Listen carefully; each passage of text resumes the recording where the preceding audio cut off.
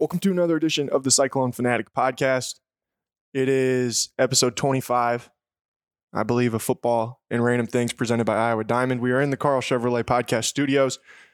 This week's episode obviously coming considerably later than generally. Yeah. Everything got messed up by the game yesterday. And the fact that it takes 13 hours to get to Ames. Yeah. I went to the game last night as a fan to enjoy. Man, thanks for coming and saying what's up. Yep. I don't have access to your fancy places. I literally sit on the concourse. Everybody just walks right past us. Like all you would have to do is walk around the inner ring of the concourse and tap me on the shoulder and say hi. You don't get one of those fancy floor seats? No. Who gets the fancy floor seats? People like Travis Hines and Randy Peterson, Tommy Birch. Why? The important media members. We are, we're the internet guys. We're the renegades, the hooligans. The hooligans? Yeah. So they put us up at the top. They make us sit, not really at the top, but not on the floor.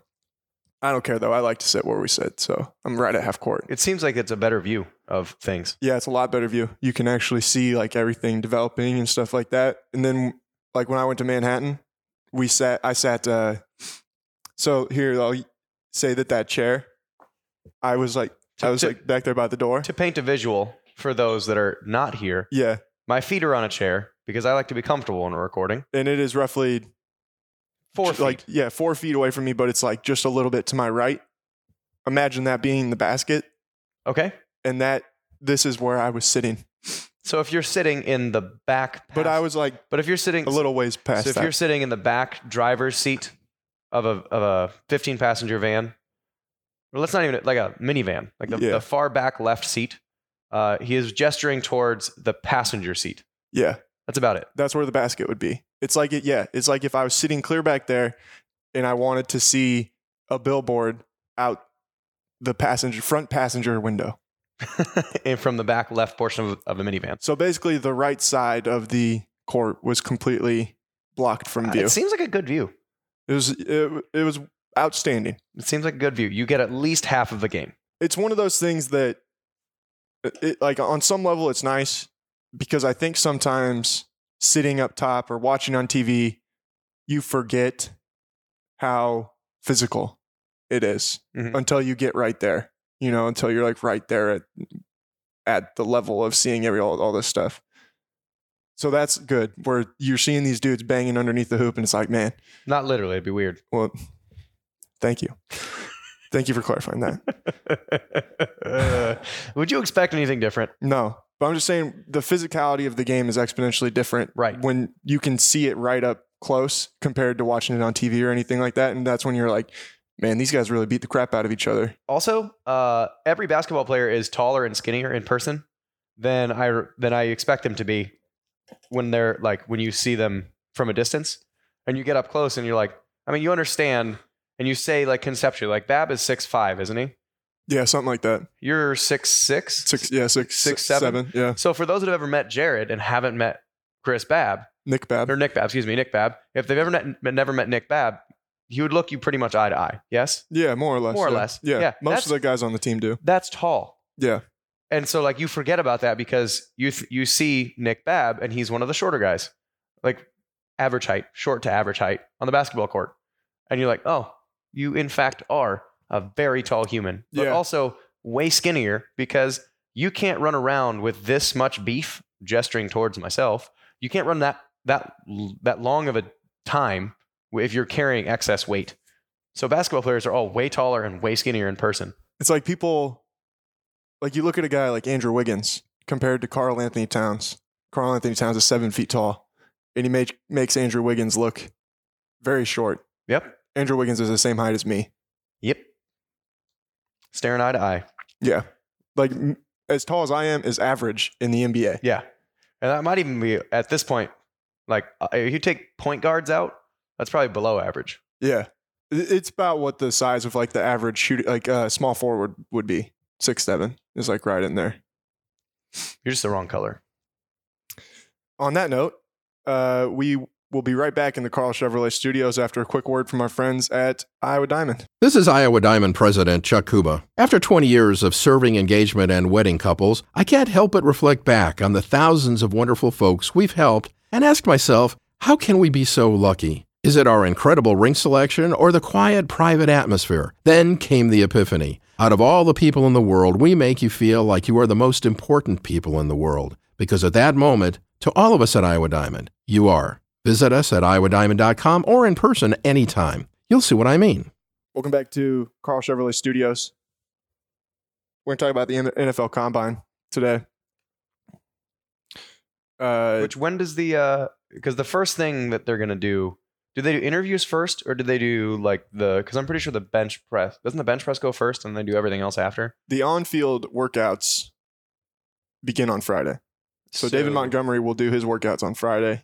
Hakeem Butler will do his workouts on Saturday. And the interview, the off-field portion would take place, I'm assuming, starting tomorrow? Correct. Tomorrow, Thursday? Tomorrow, Wednesday. Yes, tomorrow is Wednesday. But tomorrow and also then Thursday. I don't know. It says that it starts on Wednesday, but I don't know what. I would assume it's just, interviews and stuff like that. And there's not a very exact schedule for that just because of the fact that that's not on TV. Yeah. And no one really knows what goes on back there. Yeah. Other than some weird ass questions that people ask.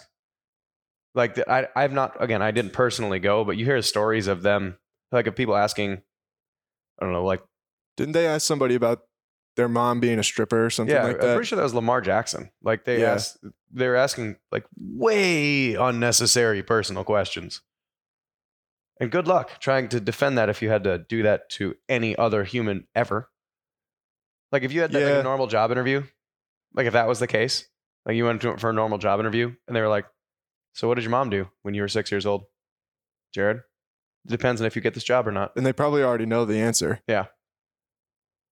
See, and I feel like if that did happen, probably some of the questions that they ask are where you would hear that and you'd be like, I'm never coming back here ever again, regardless of whether or not I just got that job.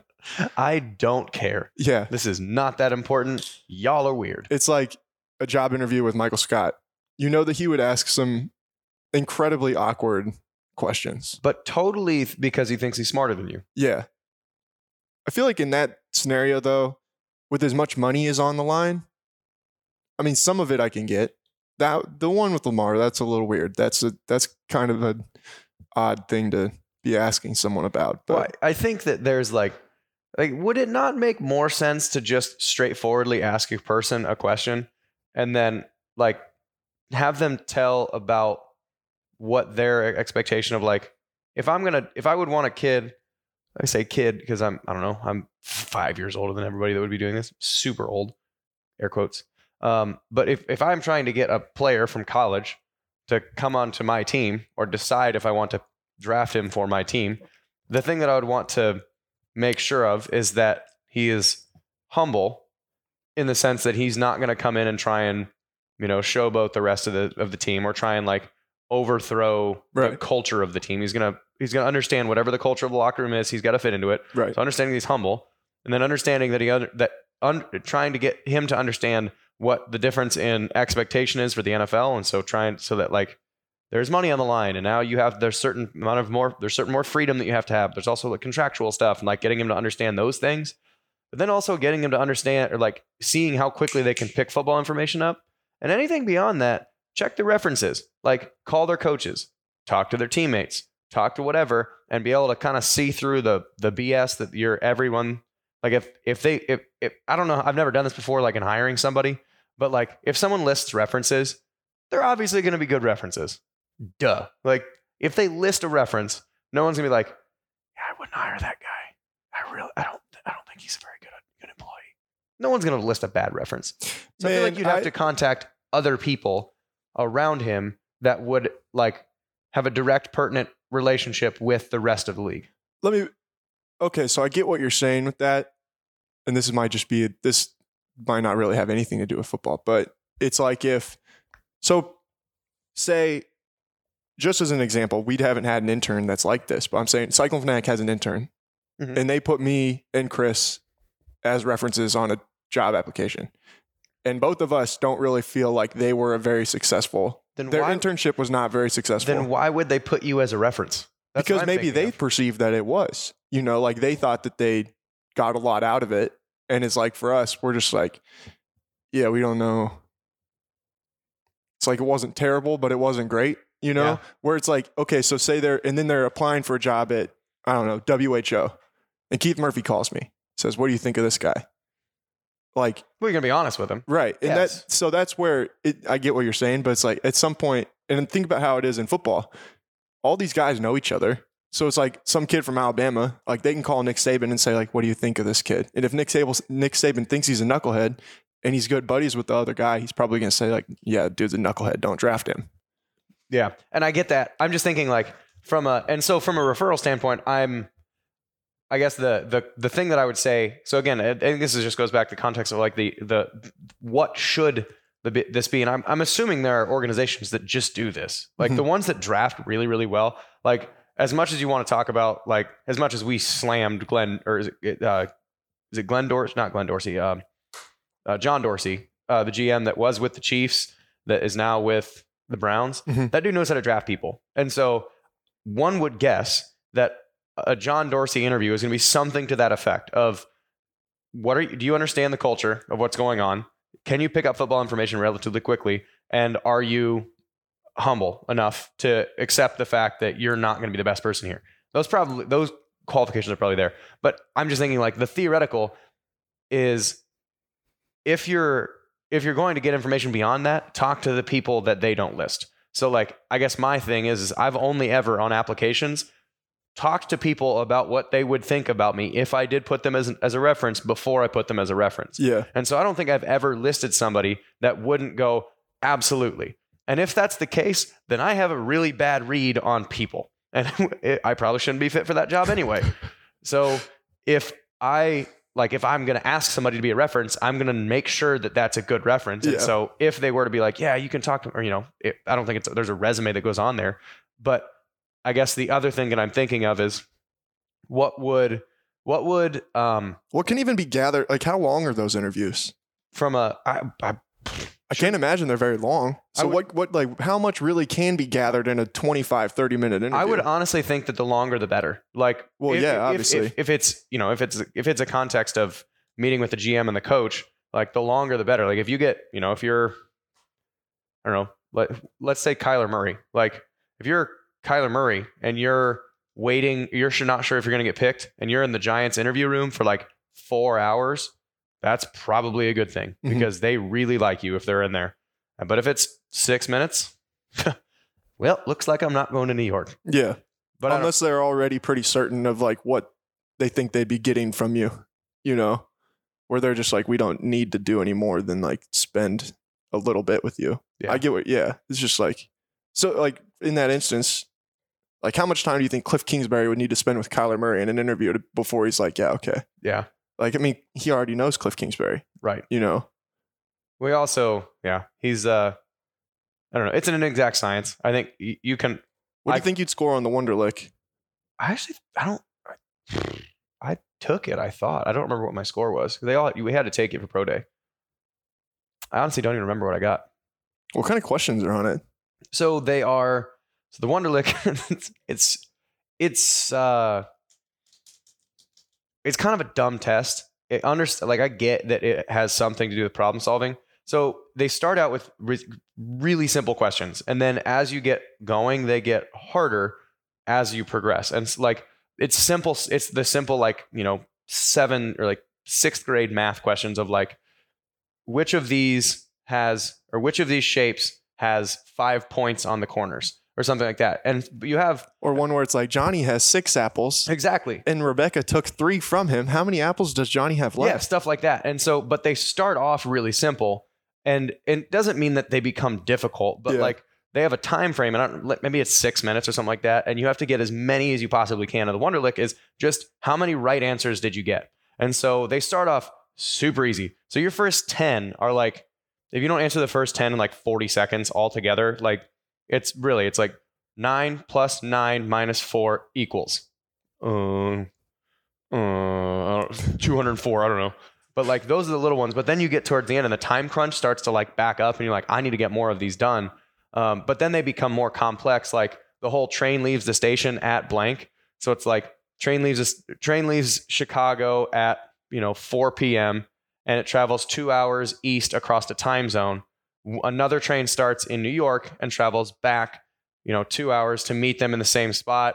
And it crosses that same time zone or something, or crosses another time zone. Which train gets there first? And it's like, well, I mean, you can work this out. It's not that complex. Like the steps are easy to figure out what they would be, but it's just the time that you have to operate in there starts becoming a lot longer when the questions get harder. Mhm. And so you get to the stratification between getting like I don't even know what a good score is anymore. Like 20 is it like ACTs ish where you're like 25 is a good score and like 35 is really good. Didn't like somebody like Carson Palmer get like 49? That's something. something like scores. Because I don't know. Well, some Pat guy got a. Okay. Pat, some guy. Some Yeah, sort. I don't know how to say his last name. Weird last name. He got a 50. Yeah. So I think like Pat, I like Carson Palmer got like a 49. Like somebody got Pat McAnally. I don't know. McAnally. Is I the don't know who only. that is. Okay, that's a perfect score. 50 is a perfect score. I don't even remember what Ryan I got. Patrick got a 48. Benjamin Watson got a 48. The tight end Benjamin Watson or a different Benjamin Watson. Do you want to know the 5 worst? Wonderlic isn't scores? Vince Young on there with like a 4. This actually kind of has an Iowa State tie in it. Frank Gore got a 6. Frank Gore is also like a top 5 rusher in the history of the NFL. Yep.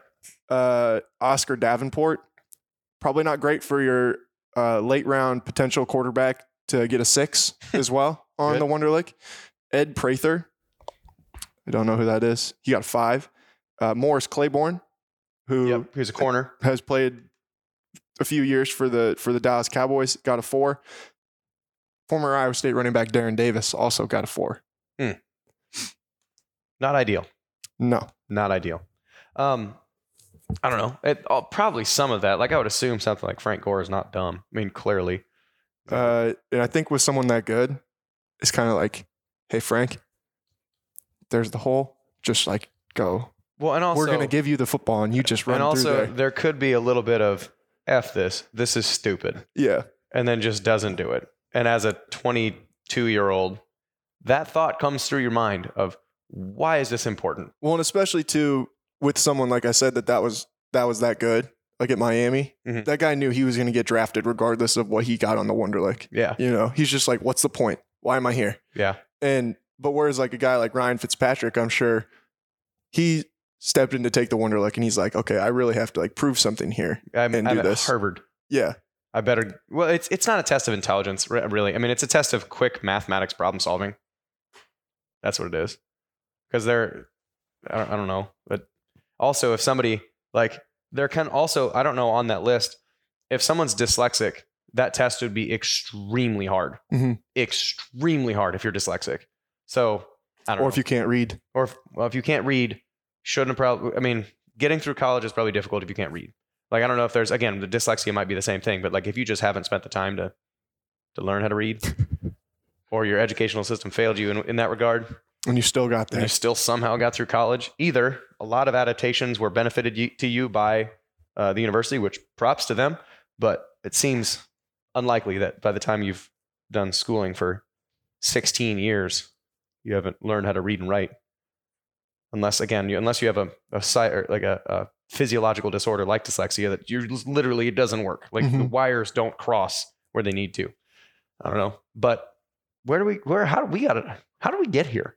Oh, we were just talking about like the process of the combine. I Oh. figured in the second segment we could actually talk about the Iowa State guys that'll be at the combine. I also don't know like how much the cattle show matters. Like how many people I think it's cool. I think it's the fact that you have 2 Iowa Staters that are going there. I think that's really cool. But how many people are actually that you go to the combine, blow up the combine, and turn into be really good pros that don't already have really good tape? Like Like a guy that comes to mind is like Leighton Vander Esch. I don't know if he went to the combine or not. He probably did. And so Leighton Vander Esch went to Boise, tore apart his actual college stats. He's just the 1 year that he started. But like, if you watch the dude play, his film is great. Like, he's really, really good, super good. So why don't you just base it off of that? And so if he's like, oh, he runs a 4-something 40. You know, he's a tailback that runs a 4.6 40. Okay, still ran for like X thousand yards. Yeah, pretty darn good anyway. I don't know. He's a bad example because he seems like he makes poor decisions off the field. But like Kareem Hunt, did Kareem Hunt tear up pro day? I don't remember. I don't think so. I don't think it really stands out. But he went to Toledo and he ends up being really, really good. You can just tell. Well, and two, you think about the guys that really just did blow up at the combine, where it's like, I mean, obviously they had to have been good players to even get there to begin with. Right. But like, I think about someone like Darius Hayward-Bay, who went and ran like a 4.28 or something stupid, at ridiculous like in the 40. Yeah. And then he ended up being like a top 15 pick to the Raiders. And he's probably in the league, but I don't know. He's not like a receiver that you would think of being like one of the best receivers in the league or anything like that.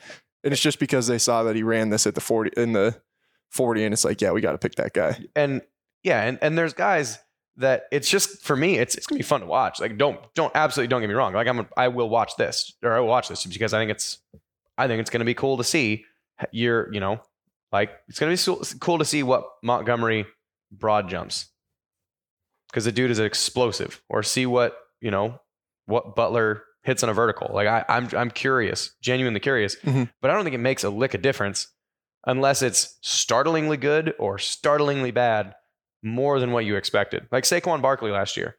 You knew Saquon Barkley just watching him play football and watching him, like, I'm sure scouts have gone to the weight room to see these guys lift or get numbers from a strength coach or whatever. And you see him move and you understand, like, okay, Saquon Barkley is a stupid good athlete. Let's see how stupid good athlete he is. And so long as you don't drastically disappoint them, if he were to have jumped instead of 42.5 like he did, or whatever it was, 43, if he would have jumped to 37.5, that's still damn athletic. No one's going to care. He could have, instead of running, what was he, 4.3 something, maybe 4.4 flat. Yeah, I don't know. And if he would have run 4.49, still damn athletic. It doesn't, so long as he doesn't come out and run a 4.9, and you're like, whoa. It's problematic. What happened there? Like, so long as you don't drastically underperform, I wouldn't think that it matters that much. Especially because one would think they should base everything off game film. They're like 90% of your stuff should be game film based. We'll talk about this more in a second, because I have a thought on how the way that the combine has just changed. What makes it more, like, why it's a thing still. Okay. That's my tease for you. We'll be right back in the Carl Chevrolet Studios on Football and Random Things, presented by Iowa Diamond on the Cyclone Fanatic Podcast Network. Hey guys, it's Williams. We'll get you back to your podcast here momentarily, but wanted to talk to you about eye care, of course, today. And my friends at Ames and Des Moines Eye Care. They meet your whole family's vision needs, and they did that to me about a year ago, where I got in and had my first eye exam since my childhood. Dr. Kruger was like, what are you doing, man? You got to come in and get your eyes checked more often. And I'm glad that I did. They found some stuff. They got me these designer glasses that I wear when I work now, when I'm creating content for you at CycloneFanatic.com. It has decreased my headaches incredibly. It's been fantastic. I didn't even know half the stuff that Dr. Kruger was telling me about, and I'm assuming if you're a middle-aged guy like me, you're probably in the same boat. Get in there to Ames and Des Moines Eye Care, personalized eye care, designer eyewear. They've got same-day, same-week appointments, and they are really good people, and they help support us here at CycloneFanatic.com, the Cyclone Fanatic Podcast Network. It's Ames and Des Moines Eye Care.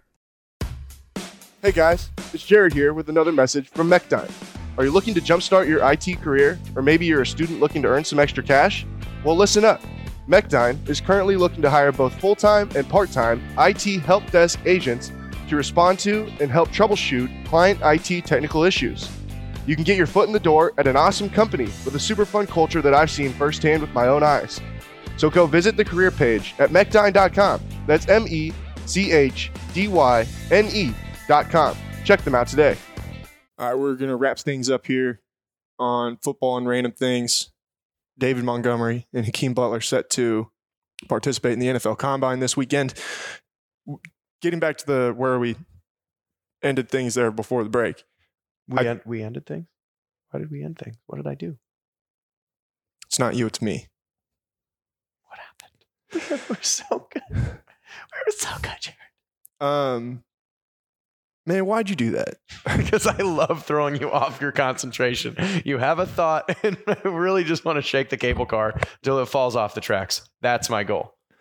So what I was going to say is that I feel like when the NFL Combine started, I don't know when that would have been. But at that time, 1354. probably not. At that time, not every college game was on TV.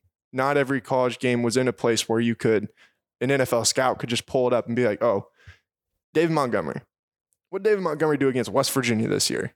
Well, I'll just pull up the game and I'll be able to see what David Montgomery did against West Virginia this year. You had to go to the combine and see David Montgomery, and that's your first opportunity to really see what David Montgomery's done. Now you could see every play of every game that David Montgomery played in his college career. And you actually could get practice snaps. Yeah. If you wanted. If you're really interested in a guy, you could get everything. You can get everything is filmed. From the time you walk onto a field that has painted lines, it's going to have film on it. Strength sprint sessions, film. Everything is filmed. And so they could see your, the way that you interact with your teammates during workouts. They could see it. They can't hear it, but they can see it. And I think it's probably true, is that back in that time, there wasn't that level of footage, but it probably wasn't that hard to get when you were interested in somebody. Yeah. So then But then it had to go through the mail, and it's yeah, we're going to actually get film. Like film or VHS tapes or whatever. The interwebs. Betamax. Yeah, some Betamaxes. They'll pay the DHL guy to ship you some Betamaxes.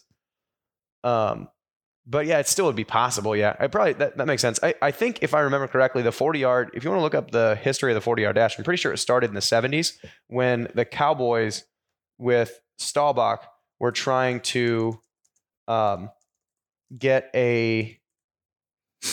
figure out how fast the receivers are. And they figured that 40 yards was the fastest straight line that any one football player would ever run. And so they had their people test 40s when they were coming to try out for the Cowboys. And I think it was in the 70s. The origin of timing football players for 40 yards comes from the average distance of a punt and the time it takes to reach that distance.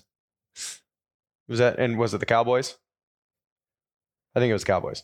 I don't know. That's just what it says. But I think it was in the 70s, which would make sense on your timeline, because then that wouldn't have been commonplace until the 80s to test people on these, arbitrary, random tests to equalize people out, because they probably had sprints that they would do, but some people would like a flying 40 when you get a running start, and some people would like to do a flying 20 or a 30-yard dash, or some would want to do it from a set position, but it probably became standard practice to do a set 40-yard dash, I would think, in the 80s across everybody. And then at that point, it became just what other tests can you do?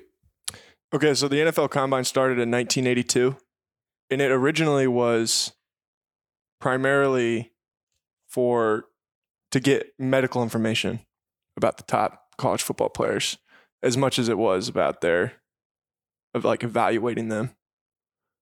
It says, while medical examinations remain the number one priority of the event, athletes will also participate in a variety of psychological and physical tests, as well as formal and informal interviews with top executives, coaches, and scouts. So it's a cattle show. Yeah. Even more. Yeah, basically. It's just like a place for them to bring you, and they'd poke and prod and see everything that they can see about you. What's this one? Everything. What's this one look like naked? Have you seen the Money movie or the Money movie ball? The movie Moneyball. Yeah, like they talk about in that. It's just he's got an ugly girlfriend. Yeah, says low confidence. What? That's insane. That was the way that things were decided, or that things were assessed. And that and there's still old dudes out there that look at it that way. And there was such reverence for scouts and Oh, these guys are picking players. The good old boys. The hell are you talking about? No. There's one or two things in film that you can clearly objectively see. I feel like back then it would have almost been better. Like if you thinking that you're going to get a top pick, it's just like, don't have a girlfriend. It's like, how do I know what that guy thinks is an attractive girlfriend? You know? I don't know. But maybe he doesn't have enough confidence to approach a girl. It's bad. Doesn't have a girlfriend. Doesn't have wife, fiance. So do they want him to, like, do you think that they wanted their prospects to be out talking to all the girls? See, you don't know, because then what if they're he's not focused on baseball, Exactly. focused on getting some, because he's gonna be distracted on every road trip. There's no good answer to that. You can argue it against anyway. Maybe this is why this wasn't a very good way to pick baseball players. I don't know what you're talking about. Seems totally fine. It also seems like a pretty good way to incentivize people to do steroids, because then you just look better. And that guy looks like a baseball player. He's a baseball player. Tony Gwynn doesn't look like a baseball player, but damn it, he is a baseball player. I feel like we might be onto something here. What? I don't know, just the problems in scouting baseball players. From the 1980s? That actually would make kind of an interesting book, I feel like a study, you know? Should contact like a statistics writer, potentially from Washington Post. Really put everything together. Bill James. I don't think Bill James writes for the Washington Post.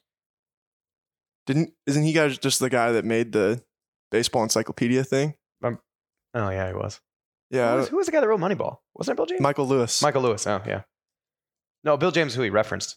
Yeah. Statistics. Yeah, that's what I'm saying. Yeah. That he's like the key piece of the book besides Billy Beane. But I just think like that general, like I want to know like what scouts thought of famous players, you know, or like maybe some guys that like turned out to be big busts. Like what were some of their thoughts about them that like would have led them to do some of that stuff, like to make choices? Yeah. So for baseball players or any athlete, I guess. Athlete, yeah, any athlete, I guess. Or the ones that ended up like, what does Ryan Leaf's scouting report look like? Yeah. Because I feel like there probably had to have been some red flags somewhere. Clear. There's no way that totally comes off the rails without any look. Like Jamarcus Russell. Probably could have looked at his work ethic. He looks like he doesn't do a lot of work. I don't know, man. He could throw the ball 70 yards on his butt. Right. That's another guy that just seems like a combine all-star. Where you look at Jamarcus Russell and he on the throwing drills, and he throws it so accurately from 14 miles away, and you're like, God bless it, this guy's got a good arm. Mm-hmm. You know, his coach said he's a decent guy, but could stand to work harder. There's no way his strength coach gave a sign off on him. And then you watched him throw the football, and you're just like, but by golly, he could spin that ball. He can spin it. He can sling it. I think he could throw that football over the mountains. I think his throwing mechanics are a little better than Uncle Rico. I don't know. Did you see Uncle Rico sling that steak? Hit Napoleon right square in the face. Have you gone back and rewatched that movie in the past like 5 years? Yeah, dude. I watch it every time that's on TV. I love that movie. So good. Still. Yeah. And it's the driest humor on the face of the earth. We spend a couple hours online every night. I think you could say things are getting pretty serious. Things are getting pretty serious. What's her name? Like LaShonda? Kip and LaShonda. Oh my gosh. What a movie. Napoleon Dynamite. Shout out to those guys. All right. David Montgomery. What does David Montgomery need to do at the NFL Combine this weekend to help himself? I think his film is stellar. Mm-hmm. With one exception that I think we've detailed, which is that top end speed to separate from people and make a 40-yard run into a 70-yard run, and to make a 20-yard run into a 50-yard run. He'll make the big runs, but will get run down from the side. And so he just needs to not run like a 4.7. Man, if he runs, I don't know, 4.6 something, or even like if he's 4.5s on down, perfect. Then that really just, it's the Big 12. They're fast people. He's going to do exactly what he's going to do. I think he's going to tear up every other drill. I think his short shuttle, his bench press, I think his interviews are going to be terrific. I think medically one would think they just have to check out that shoulder, and because he just dinged it up this year. To make sure the shoulder's cool. So if that's cool, then which you can't really do anything about. But if he can do that, great. But then the 40 is just don't do super poorly. And if you can do well on it, awesome. I think his film speaks for itself, like I said, outside of that one thing. And if you were to ask any person on earth, I don't think anybody would say a negative thing about David Montgomery. And so you're going to get glowing reviews from everyone. You're going to get references that are great from everyone. You're going to get his blocking film is unbelievable. It's so good. And I think he needs to see things a little better. But I think that can be coached. You can't coach like athletic ability, and you can't coach the work ethic to get better at stuff. So he's got those things. It's just sometimes little technique things. Great. His athletic ability, it's there. So I don't know. I think it's just the 40 is the one thing. Just don't screw that up. And then everything else is kind of cake from there. It's just confirming what they think. Wouldn't you say the same is probably true with Hakeem? I think it's not what everyone knows. I think Hakeem has shown his top end speed to people because he led the NCAA, wouldn't lead the NCAA or something like that, or like top 5 in the NCAA in yards per catch. Something like that, yeah. The dude can absolutely fly. We know that. So I don't even think that's, even if he has like a slightly subpar 40, getting that body out of that stance is going to be less advantageous than getting, was it John Ross? Is that the name of the short little dude that went to the Bengals? Yeah. Like that dude's 5'8", compact, going to come out like a bullet. Those first 10 yards are going to be much faster with a short dude like that has less levers than a guy like, 6'7" Hakeem Butler. It's just going to take him longer to get out of his stance from being down there. And so even if he runs 4.5, which I think he will, I would think 4.5 is probably on the slow end of what Hakeem Butler's going to run. But I think if he can run a time that starts with 4.5, then he'll be fine. Yeah. And honestly, like 4.6 is slow-ish for his position, but still because of his height, you can also understand that, like, again, watch the game film. He will separate from people. It's not that he's running with them. The separation is you start 3 yards apart and you finish 7 yards apart. You gain ground on them. Yeah. He'll separate from people. And so Montgomery won't. And that's like the speed difference between them. But a 40 is an inaccurate measure of that. His back 20 are going to be great, regardless of whatever his time is. Just getting him to be able to up and run. And yeah, getting in and out of breaks is going to be important. That's going to be stuff for him, which he does. Like, that's not a question. His game film shows that. I think the only thing that Butler struggles with, and the dude's a great blocker too. I think the thing that he struggles with, his film, is the concentration catches. It's the same thing that we talked about with Lazard, that it's the ones when it's between the 1 and the 8 on his shirt that you're open. Those ones are the ones that he drops. It's not, he catches the ones that you have to like laser focus for, like, the crazy stupid catches that everyone is amazed by, because in order to get that done, you cannot take your eyes off the ball. It's the ones where you're wide open. It's a good ball, hits you right in the belly as you're on a dig. Like that kind of, those are the ones where he'll look upfield and drop them. Those are the ones, the concentration catches. And so I think on certain of the drills, don't do that. Like, keep your eyes on your work, know what you're doing. Because, good hands, he's got good hands. We know that he's got good hands. Duh. Watch any ridiculous catch that he makes, like the one against Oklahoma State. He uses every inch of that 19 feet that he has from toe to fingertip to go get that ball, drag his toe while he's going. Those are great hands. But also, it's just the attention that I think is really of the negative on him. And so during the drills that require you to look around and be really quick with your eyes, just keep your eyes on your work. That I think is going to be fine. I don't know. I think Butler has more to lose. I think Montgomery has more to gain at this one, or at this thing, because, like I said, I think Montgomery's film is stellar, with one exception, is top end speed, and I think Butler's is. But I don't know if you can, combine your way out of the concentration catch. Like, that's just, you got to show it, and they got to take a gamble on the fact that you're going to be better at it when they coach you on it. Mm-hmm. And so maybe the interviews are going to be better. I don't know, but I think as long as Butler doesn't screw it up, like, knock on wood, like, it's just one of the same thing I was talking about before, is as long as you're not doing something that's like, oh, you're an offensive lineman who does 4 bench press reps. Like, all right, you don't need to do 50 to be a good offensive lineman. If you do, awesome. You're pretty strong. Great. But if you do 24, that's strong enough to get the job done if your film's really good. If you do like Ryan Khalil was a huge bust for the Vikings. He did what, like 9?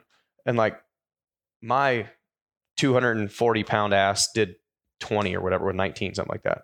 And there's no way that guy should be below, like starkly below the average. So long as you're somewhere near or above the average in most things, you're fine. Just don't be. And then for a guy like Akeem, he'll probably be on the high end of some of the others. The Right. broad jump and the broad jump, the high jump, the vertical. Yeah. I don't know how his bench press is going to be hard because he has to go so far. Yeah. Dude, I was never good at bench press. The lever. That was like the hardest one for me to ever do. Well, the levers are so bad for biomechanics. Like there's to go that far down with your elbows to go all the way up that far with your hands. Like that's just not advantageous. I think Montgomery should probably do pretty well at that because he's got short little stumpy arms. Mm-hmm. But I mean, in relation to Hakeem Butler, Butler just has gangly arms in relation to other humans. But yeah, it's don't be bad at stuff. I think that's the name of the game more than being good at stuff. So like, I would think a decent metaphor for this is like golf, like a round of golf. It's not so much birdieing every hole. It's not taking a quintuple bogey on one, like it's not about being great on any one given hole. It's cool. You hit you shot an eagle or something like that. But you also 2 holes later shot a 9 on a par 3. Well, that 9 on a par 3 is drastically worse than shooting really well on something else. Right. So it's just don't screw it up. It's just go in there. If you can hit if you can hit an eagle, awesome. Great. Good job. Neat. Move on to the next one. But it's really just confirm what they thought, move on. All right. Is there anything else you have to say about the NFL Combine? I don't think so. Is there anything else you have to say in general? I don't like you, Jared. I don't like you. All right. Well, thanks to Iowa Diamond. Thanks to Carl Chevrolet. We will talk to you guys again next week. We'll recap the Combine. 2 weeks until spring football. Maybe we'll talk about some spring football. There's things to talk about in the future. When does tournament selection start? It is it'll be 2 weeks from Selection Sunday is 2 weeks from Sunday. See, there's more things to talk about. Why? This isn't basketball. This is football and random things. But there's in this. Are you going to like bring your bracket in here and expect me to help you put it together or something? No, I know you like pick by colors. We talked about this, I think. We can dig in. We can actually go through. We're going to do mascot fights. Selection Sunday, we're doing the mascot fight bracket because that is the most fun that you're going to have on a podcast, not talking about anything related to basketball other than mascots. We're doing the mascot fight bracket. All right. Talk to you guys again next week. Thanks for listening. Peace.